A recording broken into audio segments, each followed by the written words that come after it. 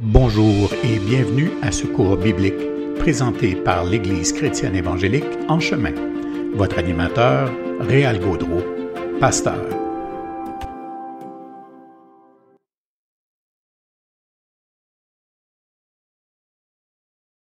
Ce soir, on est jeudi le 21 octobre de l'an 2021, donc comme à l'habitude, à tous les jeudis, il me fait immensément plaisir d'être avec vous pour vous partager ce moment de partage. Et dans cette série, elle s'intitule « Vivre sa foi au 21e siècle ». On est à la séance numéro 5, donc une fois de plus, merci à tous ceux qui sont encourageants, qui posent des questions, qui posent des commentaires, qui ont des arguments aussi. Quand tout se fait dans le respect, c'est vraiment béni. Alors, un gros merci pour ça. Merci à tous ceux qui prennent le temps aussi de partager ces séances, ces capsules aussi. Ça peut être utile à beaucoup de personnes. Donc, comme vous le savez, on parle de la foi biblique et de l'attitude d'un chrétien, d'un croyant dans un siècle comme le nôtre.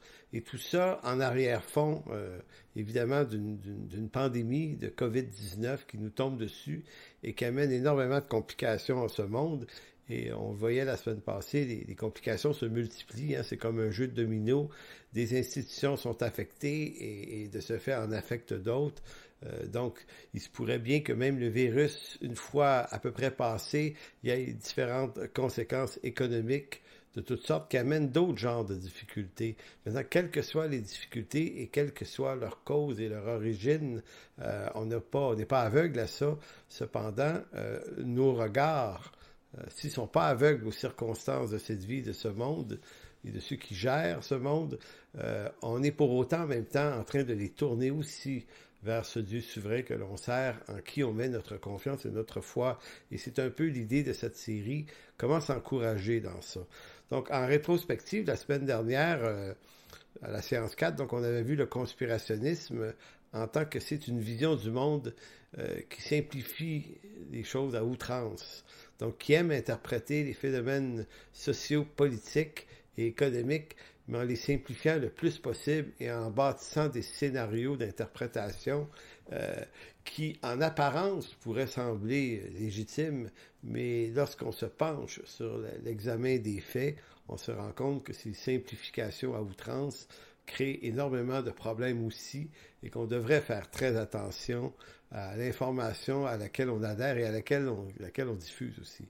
Donc ça, c'était un point la semaine passée. On a également parlé de l'élite mondialiste, Nouvel Ordre mondial et élite mondialiste. On a parlé de quoi il s'agissait, de qui sont-ils, que veulent-ils, qu'est-ce que c'est que cette histoire-là. Donc on a vu ça la semaine passée.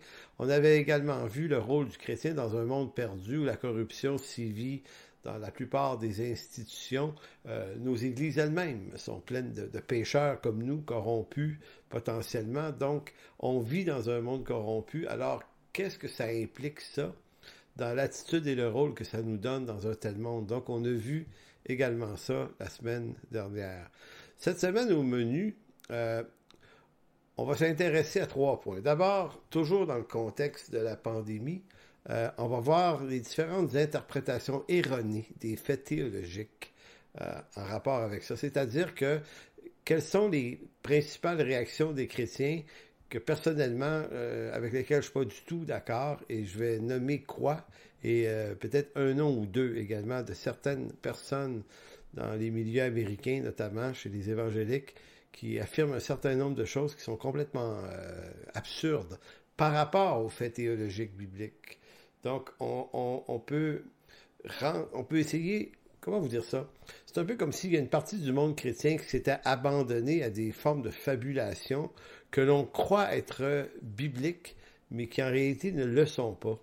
Et donc, c'est important de les mettre en lumière pour comprendre quels sont les pièges qu'on doit éviter. Donc ça, c'est le premier point ce soir. Le deuxième, on va parler de la souveraineté de Dieu et on va en parler quand même beaucoup. La souveraineté de Dieu, c'est une doctrine majeure dans l'Écriture. Ici, ce soir, ce ne sera pas souveraineté de Dieu dans son rapport avec l'élection et le salut. Ça, c'est tout un autre grand pan de la théologie sur la souveraineté de Dieu. Non, on va s'intéresser à la souveraineté de Dieu en rapport avec le caractère même de Dieu. Qui est Dieu? Et j'émets l'hypothèse que plus on comprend qui est Dieu, mais d'après sa parole, bien décrit dans sa souveraineté telle que Dieu, lui, se décrit dans sa parole, eh bien, ça devient un sérieux secours en période de crise. Et le troisième point, on va voir le Dieu qui suscite les héros de la foi. Il y a un chapitre dans l'Écriture, Hébreux 11, qui parle des héros de la foi. Et des héros de la foi, il y en a eu par après aussi. Les apôtres en ont été. Et beaucoup de personnages d'hommes et de femmes de Dieu à travers l'histoire ont eu un comportement véritablement de héros de la foi, sont à l'origine de grands réveils et de grandes choses qui ont été à la gloire de Dieu. Maintenant, on va se questionner comment on devient un héros de la foi. Est-ce qu'on se suscite soi-même et on devient par son zèle et sa piété un héros de la foi? Ou est-ce que c'est plutôt Dieu qui suscite les héros de la foi? Et ça, c'est important. C'est très, très important dans une pandémie comme celle-ci, parce que ça vient montrer ou démontrer que Dieu est souverain aussi même dans le fait de susciter des personnes qui amènent par la main duquel arrivent des délivrances. Donc, introduction. Comme tout le monde, il est normal en temps de malheur et de crise d'éprouver de l'anxiété, mais aussi d'avoir des opinions différentes quant au sens qu'on peut donner à ce genre de situation. Et je dis ça d'autant plus que, il y a des médias actuellement, même ici au Québec, qui commencent à nous parler des conséquences économiques que ça peut avoir, la réduction de certains produits dans les épiceries, dans les magasins. Donc, attendons-nous dans les prochaines semaines à une relance de la chasse au papier de toilette, par exemple, et des trucs comme ça. Parce qu'effectivement, il va y avoir peut-être une difficulté. Il y a comme si l'économie, c'est pas l'économie tout à fait qui fonctionne pas bien, ça semble être plutôt un problème relié au transport des marchandises. Donc, ça pourrait créer de la rareté de certains produits importants. Maintenant, encore ici, donc c'est normal d'avoir un peu d'anxiété puis d'être éprouvé par ça. Donc, on ne se traitera pas de charnel pour ça. Cependant, dans ce genre de situation-là, si les gens de ce monde sans espoir, eux, peuvent sombrer dans des anxiétés qui les amènent dans des états de panique, pour nous, les chrétiens, non. Il me semble qu'il y a comme un Dieu fidèle qui nous protège, non pas qui nous protège des effets de ces moments-là, mais qui nous protège des fois même de nous-mêmes. Donc, les crises et les tempêtes, on va les traverser aussi. Puis peut-être qu'il va nous manquer des choses. Puis peut-être que ça ne sera pas intéressant. Puis peut-être que tous les prix de l'essence et des produits alimentaires, peut-être que ça va augmenter. Maintenant, on va avoir deux choix. Ou bien on va se mettre à chialer, à se plaindre, à murmurer, à chercher des boucs émissaires, à être continuellement dans l'attaque, l'identification des coupables. Parce qu'il y en a. Forcément, il y en a. Ou bien on va se laisser attirer par les valeurs bibliques. Parce que je tiens à préciser que si vous vous dites chrétien, là, de quelque dénomination que ce soit, si vous affirmez être un chrétien et vous affirmez toute l'importance de l'Écriture dans votre vie et son autorité, bien, ça vous implique, ça vous impose une posture que vous impose l'Écriture. Donc, vous devez apprendre à marcher tel que l'Écriture le demande. Voilà. Donc, allons au premier point. COVID-19 et interprétation des faits erronés théologiques. Je vous donne des exemples ici. On m'a envoyé, il y a plusieurs mois de ça, ça fait probablement une année, un peu moins d'un an, mais à peu près, on m'envoie un lien qui mène vers une prédication du prédicateur charismatique américain bien connu, Kenneth Copeland. Vous connaissez probablement Kenneth Copeland. Donc, lui, durant une prédication, s'est mis à prier en maudissant au nom de Jésus la COVID-19. Laissant entendre que c'est un virus qui vient de Satan et du diable. Et ça, je nomme Copeland parce que, je nomme son nom parce qu'il l'a fait publiquement. Il a fait cette déclaration publiquement, fait qu'à partir du moment où c'est publiquement fait, on peut le contredire publiquement aussi dans ces cas-là. Donc, et cet énoncé-là, je l'ai réentendu de la bouche de bien des chrétiens ici au Québec, que tout ça est une affaire satanique. Donc, On n'aime pas ça, donc c'est Satan. Vous savez, ça s'appelle un raisonnement facilitateur. Quand j'aime une chose, elle est forcément une bénédiction de Dieu. Quand je l'aime pas, elle est forcément une malédiction du diable. Donc lui, il fait ça. Puis c'est un gros show, là, puis ça vibre dans la place. Mais il y a un problème avec la malédiction d'un virus. C'est que dans l'Écriture, un virus ou une peste, ça ne se maudit pas au nom de Jésus ou au nom du Dieu d'Israël. En Israël, les pestes se soignaient. Et elles se soignaient par des quarantaines. C'est comme ça que... Et pourtant, on voit l'Israël dans le désert et partout, là, appliquait cette règle de la quarantaine. Donc, il n'y avait pas cette démarche de dire on va maudire la chose qui nous arrive. Non. Donc, où est-ce qu'on prend ça qu'on peut, au nom de Jésus, maudire des choses? Alors, on va dire, oui, mais dans l'Ancien Testament, c'était pas pareil. Dans le Nouveau, on peut maudire des choses comme ça. Eh bien, non. Évidemment, Jésus a guéri des gens qui étaient malades de peste, de différentes affaires qui est arrivées, notamment la lèpre et tout ça. Mais les miracles de Jésus, faut-il se rappeler, répondaient à un énoncé d'Ésaïe 61 qui identifiait sa messianité. Il allait faire beaucoup de miracles, le Messie, et ces miracles n'avaient pas simplement pour but de délivrer quelqu'un d'un problème, bien que ça le délivrait, mais ça voulait montrer qui était le Messie, le moyen de le reconnaître. Donc, ça ne veut pas dire qu'il ne peut pas avoir de miracle par après. Moi, personnellement, j'apprécie quand Dieu fait un miracle, je ne suis pas contre ça, sauf qu'il faut faire attention de penser que toutes les pestes, toutes les malédictions, les famines devraient être maudites au nom de Jésus, comme si c'était un phénomène magique.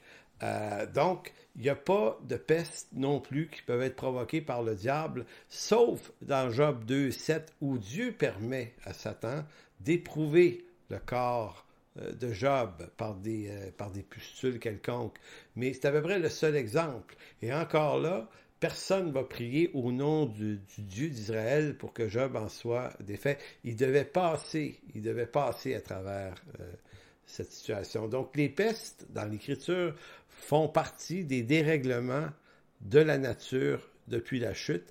Et lorsqu'ils arrivent, ils sont voulus par Dieu, envoyés par Dieu. Des fois, c'est des jugements de Dieu, des fois, pas nécessairement des jugements de Dieu. On pense aux famines qui sont arrivées en Égypte pendant 7 ans. On voit ça à partir de Genèse 37, toute l'histoire de Joseph. Donc, il en arrive des histoires de même. Et il n'y a pas dans l'Écriture une action des héros de la foi pour les combattre par la foi au nom d'une délivrance quelconque, une malédiction contre Satan. Donc, quand on voit des prédicateurs faire ça, ben, ils ont simplement inventé un procédé que l'Écriture ne défend pas. Donc, on n'a pas à prendre ça au sérieux. Marcher avec Dieu, là, c'est marcher selon l'Écriture et non pas marcher selon ce qu'un tel dit de l'Écriture. Donc, on est tous responsables de comprendre l'Écriture et de ne pas adhérer à une idée, supposément parce que le type en question est bien connu, puis il y a beaucoup de monde qui l'aime. Tant mieux si bien des gens l'aiment, ça ne veut pas dire qu'il dit la vérité. Dans le livre des Actes, au verset 11, vous avez un exemple. Ici, on est dans le Nouveau Testament.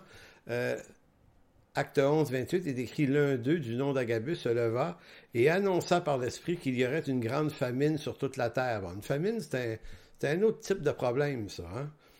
Elle arriva en effet sous l'empereur Claude et les disciples décidèrent d'envoyer chacun, selon ses moyens, un secours aux frères et sœurs qui habitaient la Judée. C'est ce qu'ils firent en l'envoyant aux anciens par l'intermédiaire de Barnabas et de Saul, donc Paul.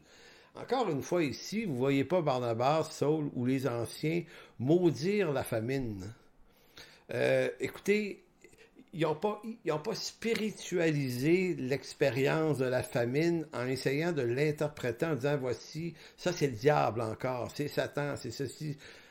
Non, ils ont simplement fait ce que n'importe qui ferait, croyant et non croyant. Ils ont dit, on va porter secours aux frères qui vont être plus touchés que d'autres par la famine. Et c'est ce qu'ils ont fait.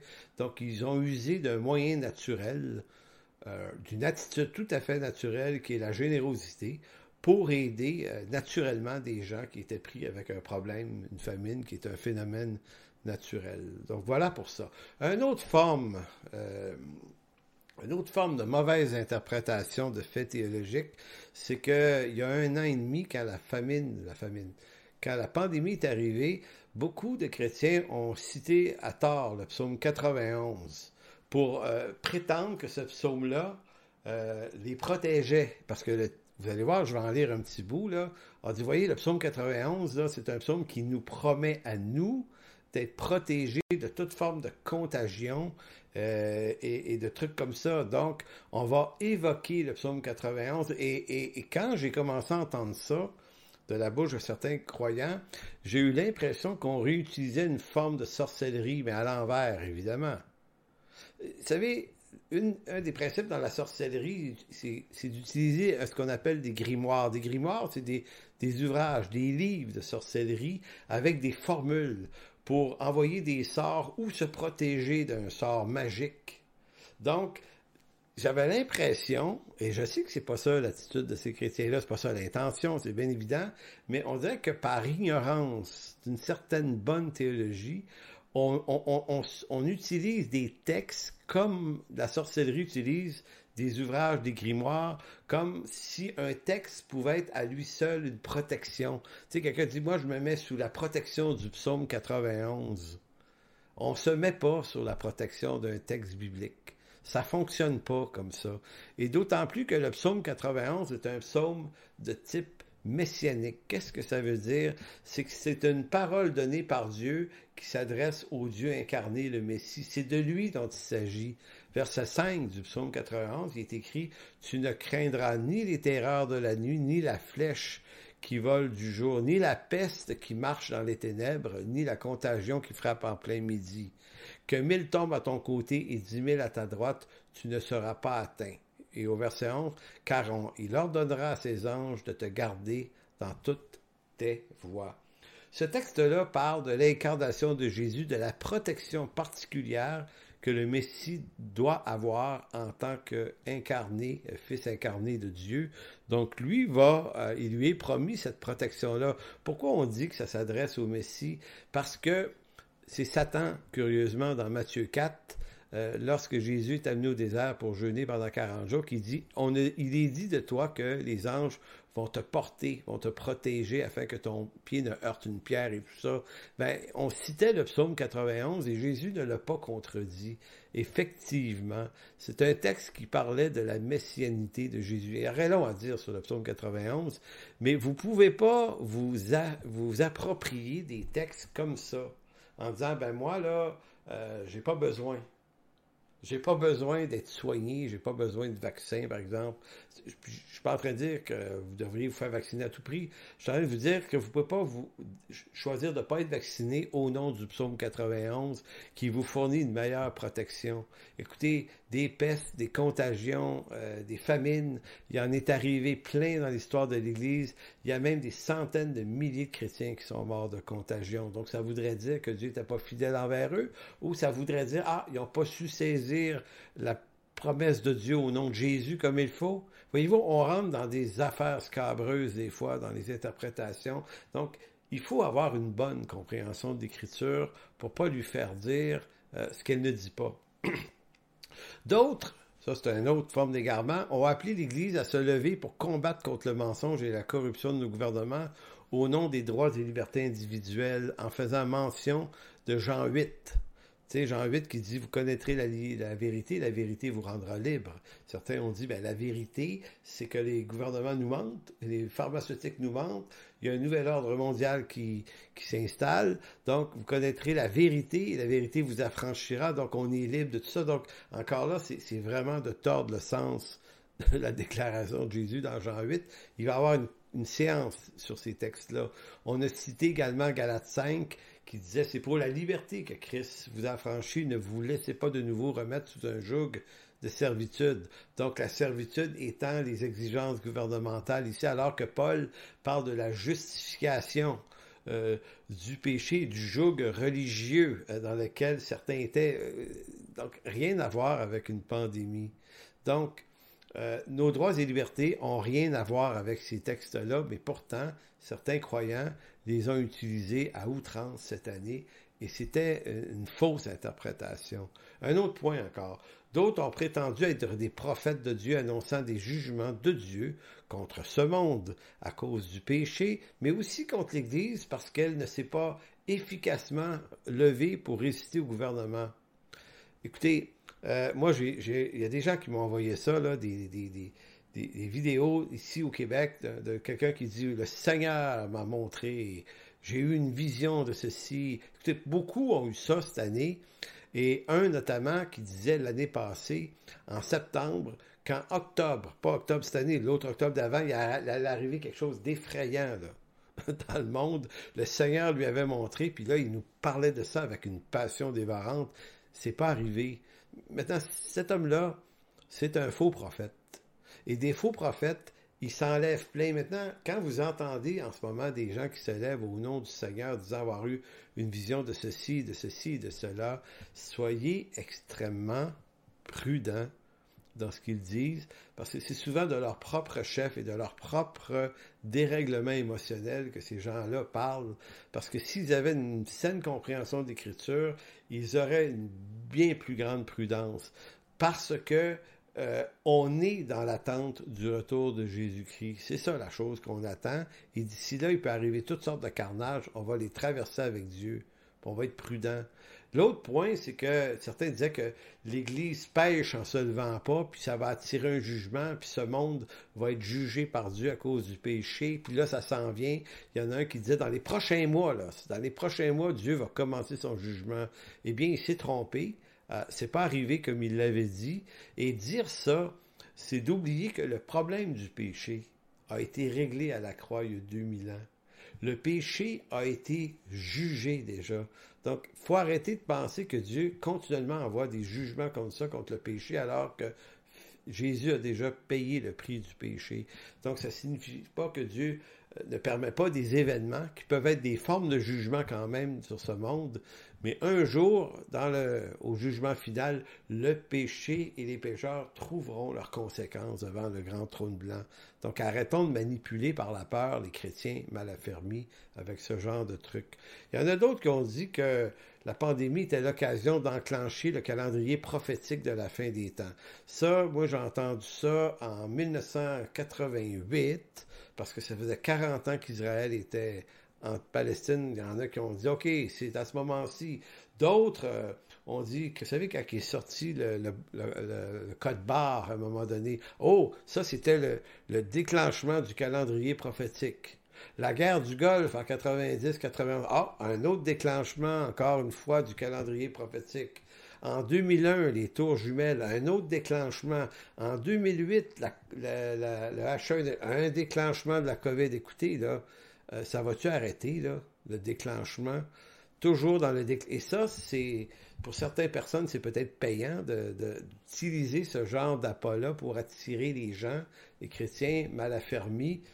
Mais écoutez, le déclenchement du calendrier prophétique de la fin du monde, c'est déclenché du temps de Jésus. Là. Ça se déclenche pas en ce moment. C'est déjà déclenché depuis longtemps. Et si le vaccin ou la grippe ou la pandémie était un déclenchement, moi je poserais la question à ces gens-là, je leur dirais, en quoi la grippe espagnole en 1919, il y a 102 ans, n'était pas, elle, un déclenchement aussi tant qu'à ça? Et les autres déclenchements, vous savez qu'en 1885, fouillez ça sur Internet, vous allez trouver cette histoire extraordinaire, ressemblante à aujourd'hui, en 1885. Là, on parle de 100, c'est quoi ça? Ça donne à peu près 135 ans de nous, là. Il y a eu une peste de choléra dans la région de Montréal qui a tué 6000 personnes à l'époque. Il y a un vaccin qui est sorti. Et des équipes médicales qui sont venues à Montréal, c'était beaucoup de médecins qui étaient anglophones et il y a une règle municipale qui a été votée en quoi les Montréalais devaient se faire vacciner. Les entreprises de Montréal disaient, si vous ne vous faites pas vacciner, on vous met à pied. Quelque chose qui ressemble un peu à aujourd'hui. Écoutez, il y a 135 ans, la même affaire s'est passée à Montréal et il y a eu une émeute. Il y a eu une émeute en 85. Les Canadiens français étaient réfractaires au vaccin, un peu comme beaucoup le sont aujourd'hui, et ont fait des manifestations. Et un certain soir, Ils ont tout cassé au centre-ville, notamment les fenêtres de l'hôtel de ville de Montréal ont été fracassées par une foule en colère. On a saccagé le centre-ville, en tout cas ce qui était le centre-ville de l'époque. Et c'était pour des raisons similaires. Il y avait un complot. C'est ce que les Canadiens français avaient cru. Vu que c'était des anglophones, beaucoup, qui avaient des compétences médicales pour injecter un vaccin, on disait que c'était pour faire disparaître les Canadiens français du Canada, les éliminer pour que les Anglais s'emparent du Québec. C'était faux. C'était faux. Mais ça avait l'air vrai. Ça avait l'air vrai quand certains ont commencé à émettre, puis ils trouvaient toutes sortes de preuves, puis des espèces de preuves émotionnelles et circonstancielles. Il y a plein de monde qui ont tombé dans le panneau, puis ça a fait énormément de problèmes. Mais c'était faux. C'était faux. Maintenant, à tous ceux qui lancent des alertes là, sur des calendriers prophétiques, puis sur des prophéties, un instant, vous dites que les médias nourrissent la crainte et nourrissent la peur, ben avec des déclarations pareilles, on le fait encore plus. Donc, évidemment, puis il y a tous ceux qui ont vu dans le vaccin, c'est mon dernier point là-dessus, que c'était de paver la place, hein? Un vaccin, une puce cutanée avec des nanoparticules électroniques, et ça, c'est l'enclenchement d'un processus vers l'avènement de l'Antéchrist. Il y en a encore beaucoup qui le pensent. Écoutez, désolé, là, le vaccin, c'est pas ça du tout. Puis c'est pas que j'ai pas fait mes recherches. Si vous faites vos recherches et que vous allez chercher de l'information chez ceux qui vous lancent ce genre d'informations, évidemment, vous allez les croire. Mais encore une fois ici, c'est de la communication erronée sur le plan théologique. Donc, tous les dérèglements d'interprétation ont une seule et même problématique en commun. C'est l'ignorance complète, voire même partielle de la théologie de la souveraineté de Dieu. Notre monde évangélique s'égare dans une multitude d'interprétations souvent loufoques, faute de connaissance de qui est Dieu et de ce qu'enseigne l'Écriture au sujet de ce Dieu 3 fois saint et souverain. Parce que une des grandes raisons du salut en Jésus-Christ, c'est de connaître Dieu.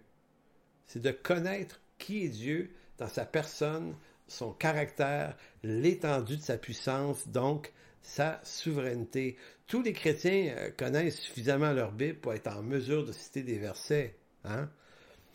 Mais c'est pas parce qu'on est capable de citer beaucoup de versets qu'on a nécessairement mis de l'ordre dans la théologie auquel appartiennent ces versets-là. L'apôtre Paul disait à son disciple Timothée, là, dans 2 Timothée 2,15, il disait « Efforce-toi, Timothée, efforce-toi, fais un effort, Timothée, de te présenter devant Dieu comme un homme éprouvé, un ouvrier qui n'a point à rougir, qui dispense droitement la parole de la vérité. » Ici, là, l'efforce-toi, c'est pas l'efforce-toi de faire plein de choses, puis d'avoir plein de piété. Oui, efforce-toi de ces choses-là aussi, mais ici, là, le efforce-toi, c'est concernant la parole de vérité. Orthotoméo, dispense droitement, les deux mots, là, dans le texte, c'est un seul, orthotoméo. Vous savez, orthophoniste, orthodontiste, c'est quelqu'un qui remet en ligne droite. C'est ça que veut dire orthotoméo, ça veut dire de gérer droitement. Certains dictionnaires grecs vont dire couper en droite ligne quelque chose. Donc l'écriture ne s'utilise pas comme on le veut. Elle s'utilise comme elle le veut. Donc on doit faire un effort de renoncer des fois à ce qui nous semble, à ce que nous semble nous dire un texte. On doit s'efforcer d'étudier et d'être des bons dispensateurs de cette parole, parce qu'à toutes les fois qu'on cite l'Écriture, c'est de la part de Dieu là, qu'on se met à parler.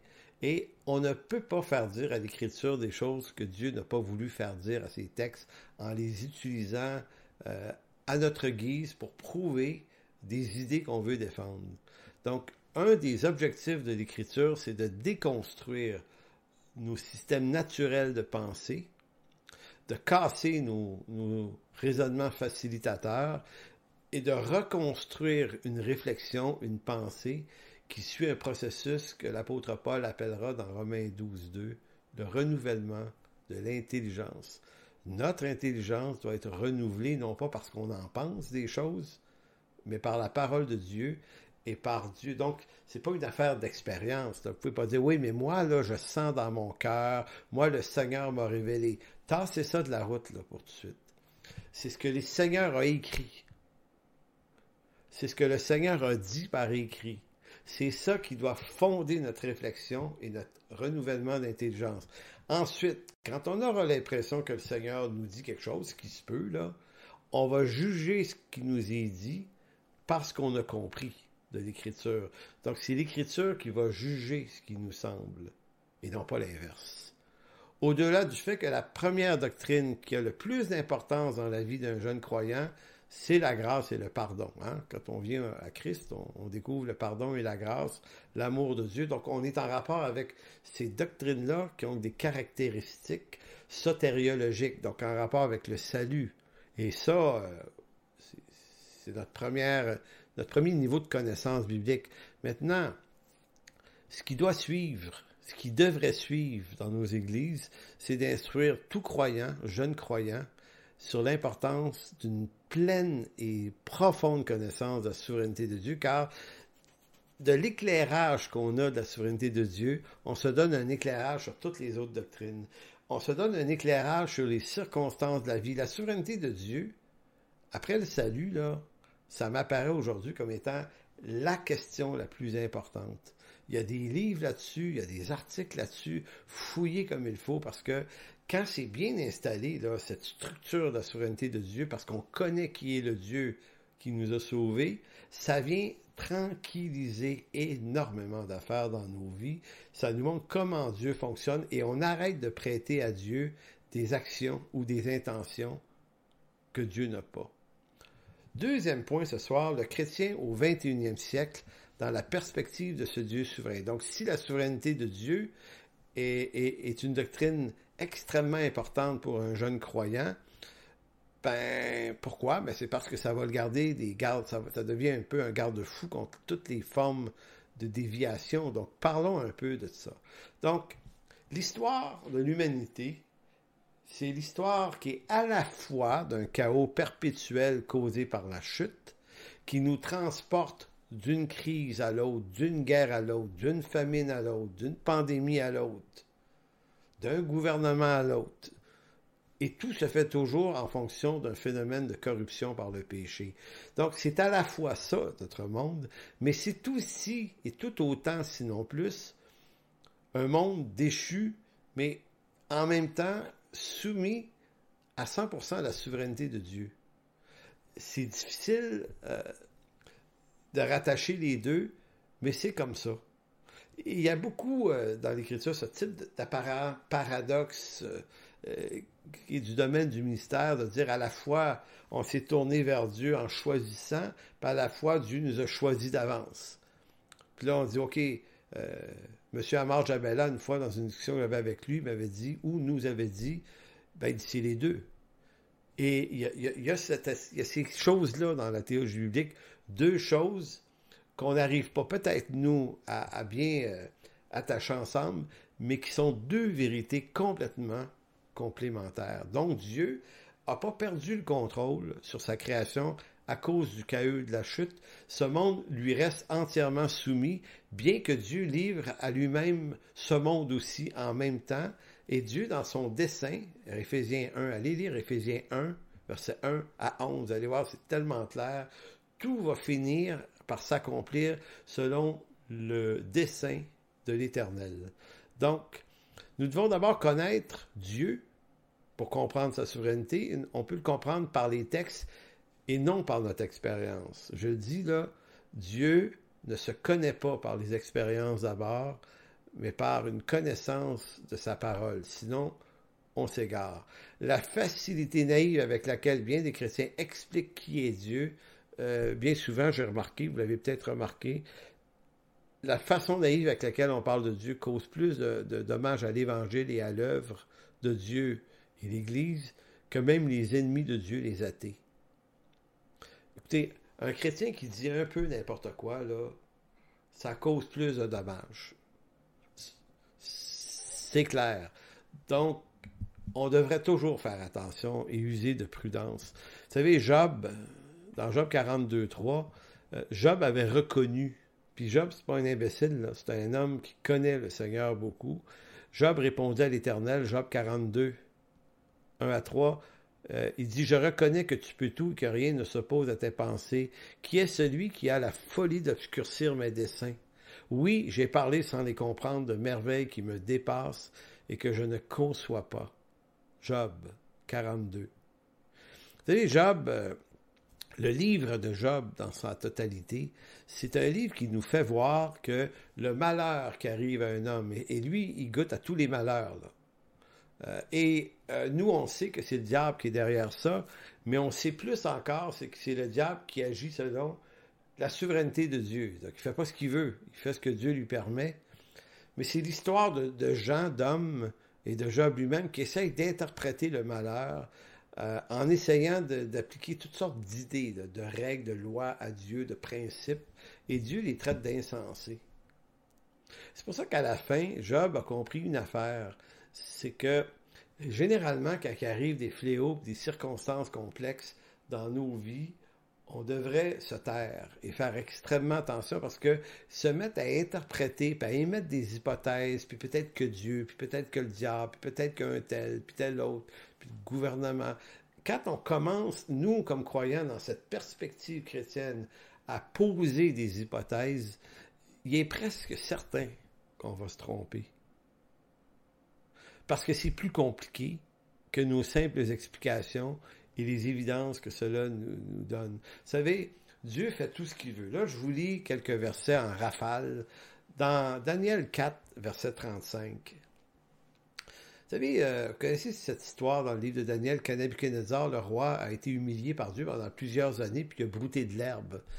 Éventuellement, quand il sort de là, puis qu'il revient à son bon sens, et c'est Dieu qui le ramène à son bon sens, Nabuchodonosor va dire, il agit comme il lui plaît avec l'armée des cieux et avec les habitants de la terre. Il n'y a personne qui résiste à sa main et qui dise, que fais-tu?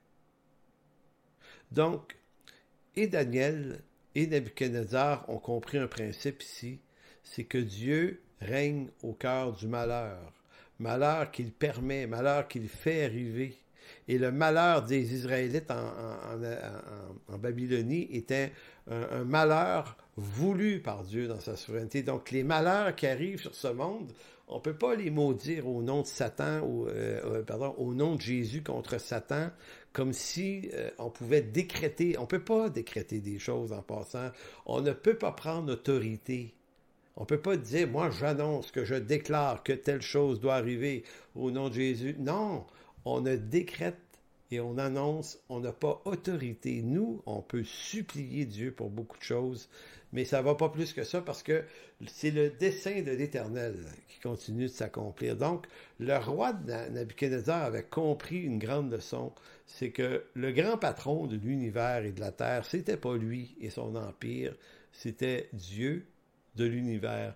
Et Dieu a permis que Nabuchodonosor puisse régner sur un empire mondial à son époque. Et il a permis qu'après ça, Cyrus, Darius, et plus tard Alexandre le Grand, et plus tard les Césars. Donc, ces gens-là, tous ces grands dictateurs, ont fait partie du plan parfaitement parfait de Dieu selon sa souveraineté. L'apôtre Paul dans Romains 11 va dire la même chose au verset 32. C'est fantastique ce verset-là, verset 32, Romains 11. Après avoir parlé du dessein d'élection pour Israël, les païens, comment Dieu a fait en sorte que et les Juifs, mais aussi les païens puissent être sauvés, il va dire au verset 32, puis c'est pas un imbécile, Paul, c'est un théologien, c'est un maître, c'est un rabbin, et c'est un homme inspiré par Dieu, lui-même va dire, car Dieu a renfermé tous les hommes dans la désobéissance pour faire miséricorde à tous. Et ensuite, ô profondeur de la richesse, de la sagesse et de la science de Dieu, que ses jugements sont insondables. Ses jugements sont insondables et ses voies incompréhensibles. Car qui a connu la pensée du Seigneur ou qui a été son conseiller, qui lui a donné le premier pour qu'il ait à recevoir en retour? Donc, c'est de lui, par lui, pour lui, que sont toutes choses. À lui, ça la gloire dans tous les siècles. Amen. Quand on lit un texte comme celui-là de Paul, Ce qu'on comprend, c'est que Paul, ici, prêche le dépassement de Dieu, de nos interprétations et de notre compréhension. Donc, parler de Dieu et de définir et de décrire toutes sortes de réactions de Dieu à travers une pandémie et d'essayer de faire prêter au diable et à l'antéchrist et d'imaginer toute la scène, c'est un manque de sagesse. On devrait avoir de la retenue. Il y a beaucoup d'autres textes qui montrent également la souveraineté de Dieu. Mes arrêts, nous dit Ésaïe 46:9, en tout cas, ou 1, il dit « Mes arrêts subsisteront et j'exécuterai sur terre toute ma volonté. » Dans Éphésiens 1:11, Paul dira de Dieu qu'il y avait un plan, un dessein qu'il a suivi, suivant la résolution de celui qui opère toutes choses d'après le conseil de sa volonté. Donc, ce que Paul est en train de dire ici dans Éphésiens 11, c'est que rien de ce qui arrive en ce monde ne se fait sans le conseil de la volonté de Dieu. C'est pas le diable qui décide. C'est pas les hommes seuls qui décident. Dieu tient en contrôle ce monde et il permet ce qu'il permet. Il livre à lui-même des hommes, ça peut faire des carnages effectivement, mais de toutes ces choses, il a toujours prévu une provision. Dans le psaume 33:10, que toute la terre craigne l'Éternel, que tous les habitants du monde tremblent devant lui, car il dit et la chose arrive, il ordonne et elle existe. L'Éternel renverse les desseins des nations. C'est pour ceux qui craignent que les nations puis des grands de ce monde veulent faire des gouvernements de ceci ou de cela, l'Éternel renverse les desseins des nations, il anéantit les projets des peuples, les desseins de l'Éternel subsistent à toujours et les projets de son cœur de génération en génération. Psaume 33, versets 10 et 11. C'est quand même pas rien, là. Qu'est-ce que vous pouvez dire des intentions des gouvernements, et pour ceux qui s'affolaient dans l'élection de M. Trump et Biden, qui en font tout un gros chaos, écoutez, c'est 3 fois rien, c'est des courants d'air, ces gens-là. Il ne se passera pas des choses simplement en fonction des politiciens, oui, du point de vue de l'homme sans Dieu, mais du point de vue de Dieu, pour nous qui sommes croyants, c'est Dieu là, qui règne, c'est pas ces gens-là. Donc, ces textes ne sont pas seulement une pure vue de l'esprit, là. Ils définissent qui est Dieu dans son caractère éternel, et on ne peut pas prendre ça à la légère. Ces textes-là nous parlent de l'étendue, de l'autorité, de la toute-puissance de Dieu. C'est pourquoi les apôtres ont instruit les chrétiens de la première génération en structurant leur pensée sur l'idée que Dieu est souverain en toutes choses. Et de ce fait, notre conduite, nous, dans la vie de tous les jours, doit s'accorder avec la vérité qui éclaire toutes les autres vérités, c'est-à-dire la souveraineté de Dieu.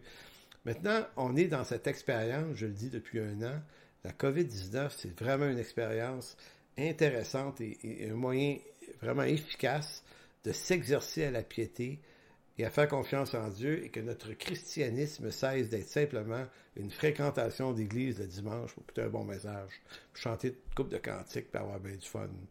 Ben correct cela, là, mais ici, là, on va aller dans une foi, puis une réalité de l'Église beaucoup plus virile qui est de s'attendre à Dieu et non pas de juste gosser sur le fait de savoir si on peut se réunir entre 10h et midi le dimanche matin.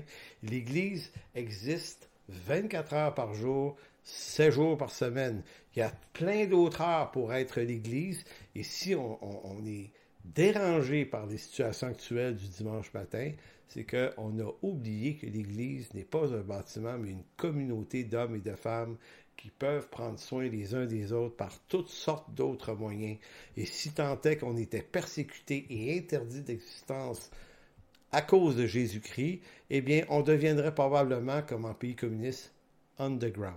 Et on continuerait à prêcher l'Évangile parce que nous dirions comme Jean et Pierre, non, sur le nom de Jésus, là, on peut vous obéir sur beaucoup d'affaires, mais nous ne pouvons pas ne pas enseigner et prêcher ce nom qui est le nom de Jésus. Donc c'est pour ça que je dis que si la grâce de la justification du salut est une doctrine primaire, primordiale et essentielle qui éclaire tout le champ théologique de la doctrine du salut, eh bien la souveraineté de Dieu est la vérité qui transcende tout ce qui est en rapport avec notre conduite, nos attitudes, nos comportements de foi en ce 21e siècle, puisque cette série s'appelle La foi, vivre sa foi au 21e siècle.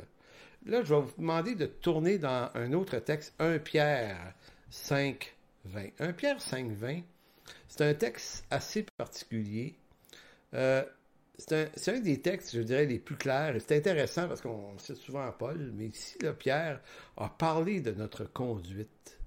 Et Pierre vit dans un monde qui n'est pas facile, qui est beaucoup plus difficile que le nôtre. Pierre a été arrêté à quelques reprises pour l'Évangile.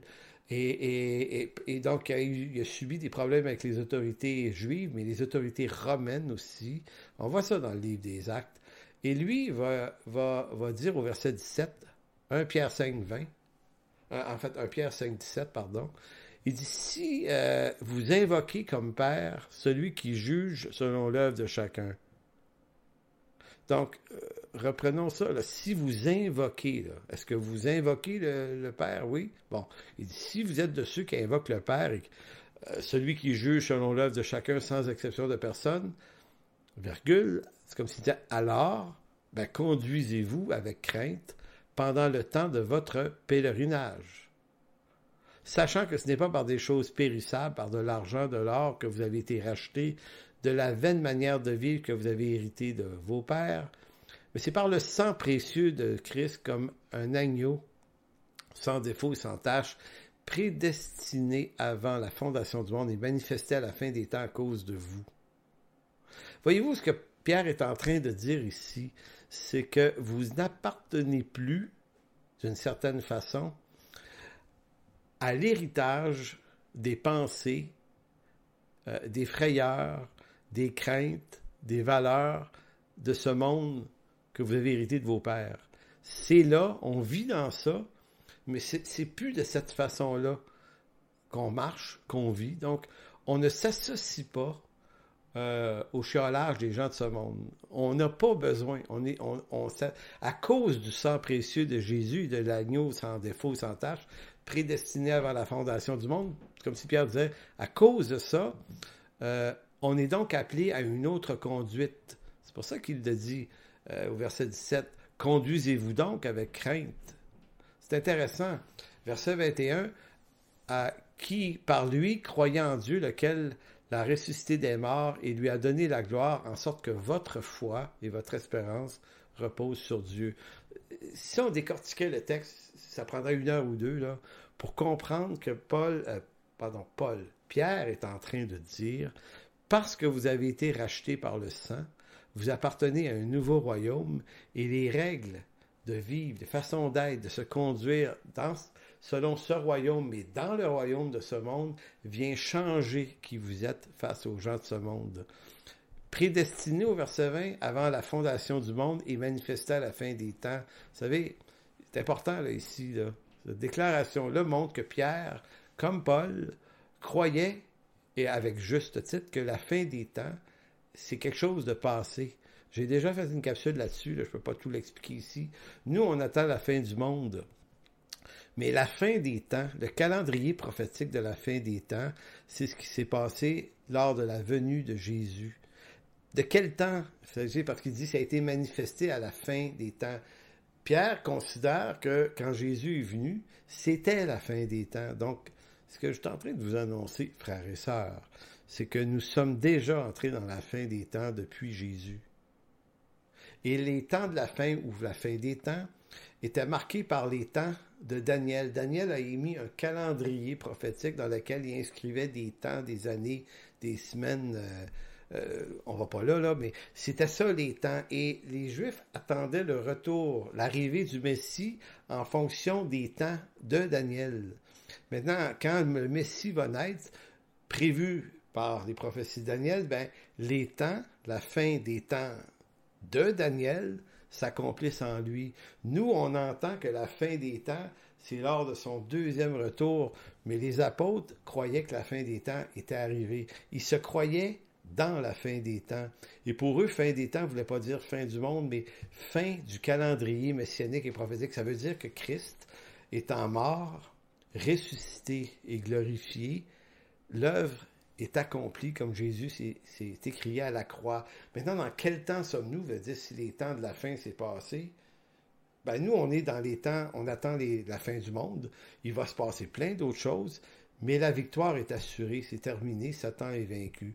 Il agit encore, il jappe encore, il peut mordre ici et là, mais la victoire de Christ est complètement assumée, complètement assurée, et notre destinée. Donc c'est pour ça qu'il termine au verset 21 en disant votre foi, afin que votre foi, votre espérance repose sur Dieu. Ben, c'est d'une logique éclatante. Ben oui, votre foi doit reposer sur Dieu puisque c'est accompli, c'est réglé. Donc, l'argument de l'apôtre était simple. Si vous invoquez epikaléomai, qui veut dire si vous parlez au nom du Seigneur, vous parlez au Seigneur, vous parlez de ce nom, ben si vous faites ça, ben il dit votre conduite en ce monde perdu ne peut d'aucune manière être associée aux vaines manières de vivre des gens de ce monde. Pourquoi? Parce que le Christ en sa personne est celui qui était prédestiné à l'accomplissement des prophéties et des promesses messianiques qui allaient conduire à la fin des temps, qui se terminait avec sa crucifixion, sa résurrection et son ascension. Non pas la fin du monde ici, au sens de son second retour, mais la fin des temps au sens des prophéties messianique de Daniel. Donc, le calendrier messianique de l'Ancien Testament trouve sa finalité dans la venue de Christ qui accomplit toutes les prophéties et les promesses par son sang précieux. C'est ce que Pierre essaye de dire. Il reste d'autres choses à arriver, mais si peu en comparaison de son retour. Donc, c'est intéressant parce que l'apôtre Pierre, au fond, dans cette première lettre, si on la lit au complet, on se rend compte que Pierre, c'est un apôtre qui voulait calmer les croyants de son temps. Pour lui, Christ avait accompli les prophéties de l'Ancien Testament et même la destruction et l'attaque du temple et l'annonciation de l'abomination de la désolation dans le lieu saint. C'est un événement qui est arrivé en l'an 70 par Titus. Beaucoup de chrétiens, notamment dans les milieux pré-mille, ne le voient pas comme ça. Mais moi, c'est comme ça que je le vois maintenant. C'est-à-dire que ça a eu lieu, cet événement-là. Donc, il n'y a pas nécessité de reconstruction d'un troisième temple. S'il y en a un, ça en sera un pareil. Mais de toute façon, les prophéties, et on voit que les apôtres, eux, le disaient comme ça. Ça s'était donc passé. Et eux étaient les hommes, les 12 appelés à annoncer l'Évangile, la bonne nouvelle. La bonne nouvelle, c'est-à-dire tout ce qui était dit, là, par Daniel et les autres, là, Ézéchiel, Ésaïe, Jérémie, c'est fait, là, c'est réglé. Jésus dit, allez annoncer ça. C'est ça que vous devez annoncer. Donc, on annonce encore ça, puis aujourd'hui, il arrive des situations, des pandémies, des crises. Il y a ce monde qui se barre les pieds dans les fleurs du tapis pour essayer de s'en sortir de toutes les manières possibles. Nous, notre relation avec Dieu, elle est assumée dans l'œuvre accomplie. Donc, ce qui devrait caractériser un croyant mature, c'est la tranquillité. Même si c'est stressant, puis anxiogène, des temps comme ça, pas en train de dire qu'on est humain, là, on va vivre des choses, mais on doit avoir le réflexe de s'en remettre à Dieu et de toujours se recadrer dans le fait que Dieu est fidèle. Troisième point et dernier point pour les 10 dernières minutes. Ça, c'est un point vraiment, vraiment important. Lorsque l'on observe l'histoire de l'Église et l'histoire d'Israël, c'est à tort que nous attribuons au seul zèle et à la piété des hommes les grands moments où de grandes choses se sont passées pour Dieu. Dans le Nouveau Testament ou dans l'histoire de l'Église, c'est les moments où l'Évangile a pénétré des peuples et provoqué des grands réveils à la gloire de Dieu. Nous dirons que c'est grâce aux prières insistantes et incessantes des intercesseurs de tel ou tel homme ou de telle femme. C'est par leur zèle exemplaire, c'est par leur piété infaillible. On a tendance à dire c'est parce que ces hommes-là, on peut parler de D.L. Moody, puis de Daniel Nash, puis de Charles Finney, puis de Spurgeon. On peut nommer plein de personnages qui ont été identifiés à des grands réveils ou à des grands événements chrétiens. Puis souvent, on va attribuer à leur piété et à leur zèle la décision de Dieu d'intervenir et de les récompenser de leur labeur, comme si les grands réveils et les grandes bénédictions dépendaient du zèle des hommes. Maintenant, Dieu se sert du zèle des hommes. Dieu Mais en réalité, quand on regarde comme il faut, l'Écriture, on se rend compte que Dieu les a suscités, ces hommes-là. Dieu, en d'autres mots, vous et moi, on ne fera pas arriver un réveil.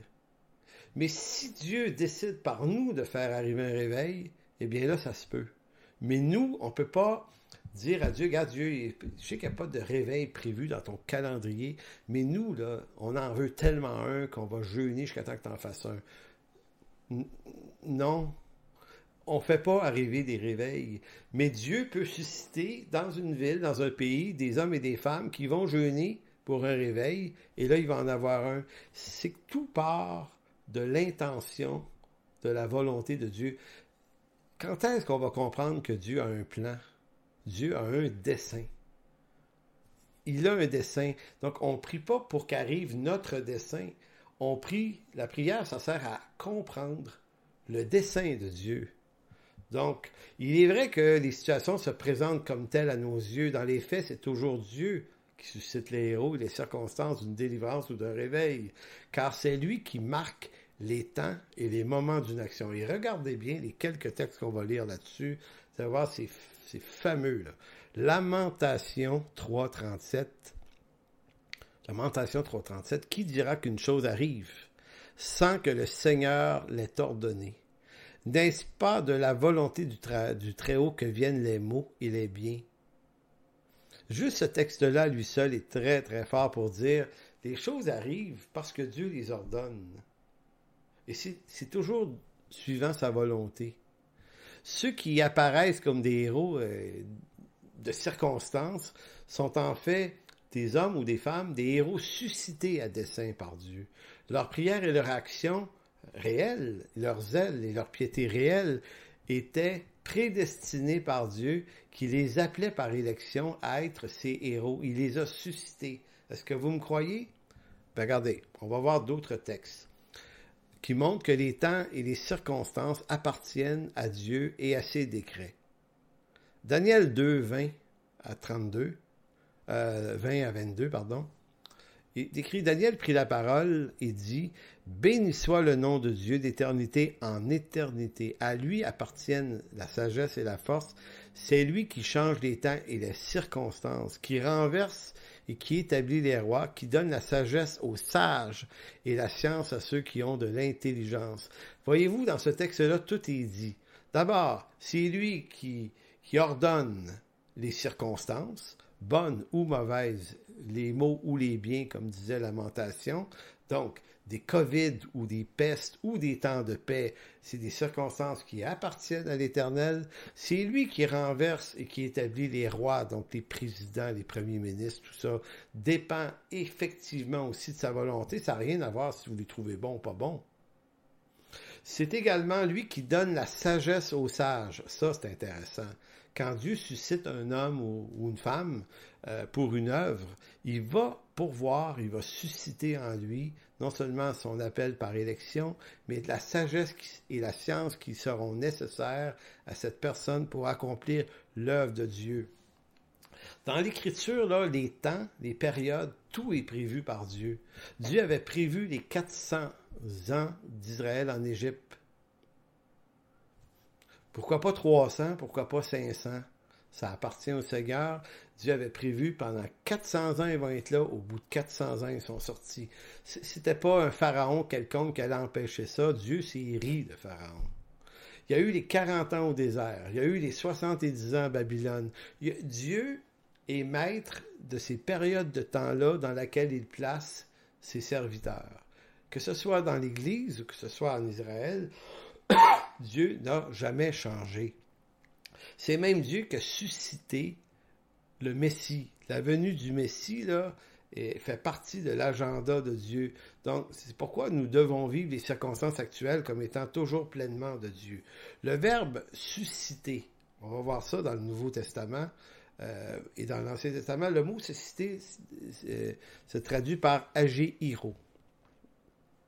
Agéiro veut dire réveiller, faire lever. Donc, quand Dieu suscite un homme, c'est lui qui l'éveille, qui le réveille à faire sa volonté. Donc, aucun homme ne devient un héros de la foi autrement que par élection, c'est-à-dire par un appel divin par vocation. C'est aussi Dieu qui agit dans tout le processus de l'action du héros, de telle sorte que la délivrance n'arrive jamais autrement que par la seule main de l'Éternel. La vie chrétienne ne consiste pas à se donner une foi qui fait de nous des héros comme si la délivrance dépendait de notre bon vouloir, de notre foi, de notre piété personnelle, mais consiste plutôt à regarder la délivrance que Dieu amène en utilisant des hommes par le pouvoir de sa seule volonté. Vous avez dans Genèse 45 ce texte de de Joseph, qui le montre très bien. Genèse 45, 6, il va dire « Voilà 2 ans que la famine est dans le pays, et pendant 5 années encore, il n'y aura ni labour, ni moisson. Dieu m'a envoyé devant vous pour vous faire subsister dans le pays, pour vous faire vivre par une grande famine. » Donc, c'est pas vous qui m'avez envoyé ici, mais c'est Dieu. Donc, vous voyez encore ici, Dieu a prévu la famine, puis il a prévu le moyen de délivrance par l'homme qu'il a choisi, Joseph. C'est-tu pas assez beau, ça? C'est Dieu qui appelle, qui suscite les patriarches Abraham, Moïse, David et tous les autres. Aucun de ces hommes ne s'est appelé lui-même. Et l'œuvre de leurs mains était commandée par une main souveraine, celle de Dieu. Ces hommes n'ont fait que répondre à l'appel de Dieu, sans plus. Nous voyons quand même aussi dans leur faiblesse la résistance, la faiblesse, voire même la rébellion, la défiance. Or, malgré qui ils sont, malgré leur épisode d'humanité profonde et de faiblesse, ces hommes ont accompli avec exactitude toute la volonté de Dieu, parce que qui peut résister à Dieu? Donc, dans Acte 13, il est écrit, Acte 13, 23, écoutez bien ça, même Jésus, son appel est suscité par Dieu. Il est écrit, c'est de la postérité de David que Dieu, selon sa promesse, a suscité, et Jéhéro, à Israël, un sauveur qui est Jésus. Donc, même le Christ ne vient pas de sa propre décision, il vient en soumission au Père. Je ne vous lis pas le texte, mais vous pourrez le voir dans Jérémie 32, 26. Dans Jérémie 32, 26, Nabuchodonosor est suscité par Dieu comme roi pour s'emparer, pour mettre la main sur Jérusalem et amener Jérusalem, les citoyens de Jérusalem, à Babylone.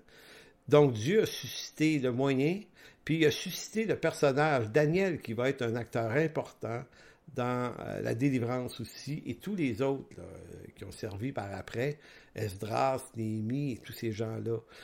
Vous avez dans Romains 9, 16, « Ainsi donc, cela ne dépend ni de celui qui veut, ni de celui qui court, mais du Dieu qui fait miséricorde, car l'Écriture dit à Pharaon, je t'ai suscité, et Jéhéro, à dessein pour montrer en moi ma puissance, afin que mon nom soit publié par toute la terre. » Donc, Pharaon, c'est pas un obstacle à Dieu, à Moïse et à Israël. Dieu dit, non, c'est moi qui l'ai mis là. Fait que Moïse va voir, tu vas lui demander qu'il laisse partir ton peuple. Puis à un moment donné, au bout de 10 visites, là, il va te laisser partir. Pourquoi? Parce que c'est moi l'Éternel. Et vous avez dans Ésaïe 45 la même histoire concernant Cyrus. Verset 13, il dit, « C'est moi qui ai suscité Cyrus dans ma justice, et j'aplanirai toutes ses voies. Il rebâtira ma ville, libérera mes captifs. Sans rançon ni présent, dit l'Éternel des armées. » Donc Dieu a suscité Cyrus qui allait délivrer Israël de Nabuchodonosor, un autre suscité par Dieu. C'est fantastique de voir comment Dieu agit. Donc c'est comme s'il dit à son peuple, arrêtez de paniquer, arrêtez de vous énerver. Moi, je suscite celui qui va vous embêter, puis je vais susciter celui qui va vous délivrer parce que j'ai un plan. Faites-moi confiance. Donc, c'est un peu comme ça qu'on peut décrire l'histoire de l'Église à travers les siècles, les héros, c'est vrai pour Israël, les victoires, les défaites, les reculs, les avancées. Alors, ou bien les chrétiens de l'ère moderne, par les libertés religieuses dont ils disposaient, ou bien sont devenus des héros grâce à la force de leur zèle et de leur piété, ou bien les temps de paix et de liberté qui sont venus aussi, qui ont permis à l'Église de s'étendre, était également un moment prévu par Dieu. Si donc on a eu des libertés puis des droits qui ont fait avancer l'Église dans les derniers 2 siècles à peu près en Occident, ben il se peut que Dieu décide que ces temps-là soient terminés, puis que Dieu va réveiller des choses ailleurs dans le monde, et nous, on va devoir marcher avec ce Dieu quand même. En conclusion, je vous lis un psaume. Un bout de psaume 33, versets 16 à 19. Psaume 33, 16 à 19 qui dit « Ce n'est pas une grande armée qui sauve le roi, ce n'est pas une grande force qui délivre le héros. Le cheval est impuissant pour assurer le salut, et toute sa vigueur ne donne pas la délivrance.